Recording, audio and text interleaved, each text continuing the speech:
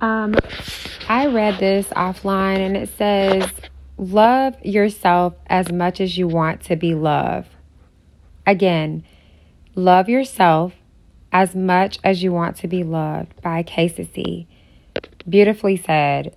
It really touched my heart. I mean, I even had a few tears come to my eyes because it's just so sensual to think of this and to really mean it and to know your worth, to know your value, to know where you stand in life, to love yourself. Well, love God first, but to love yourself just as much as you want someone to love you.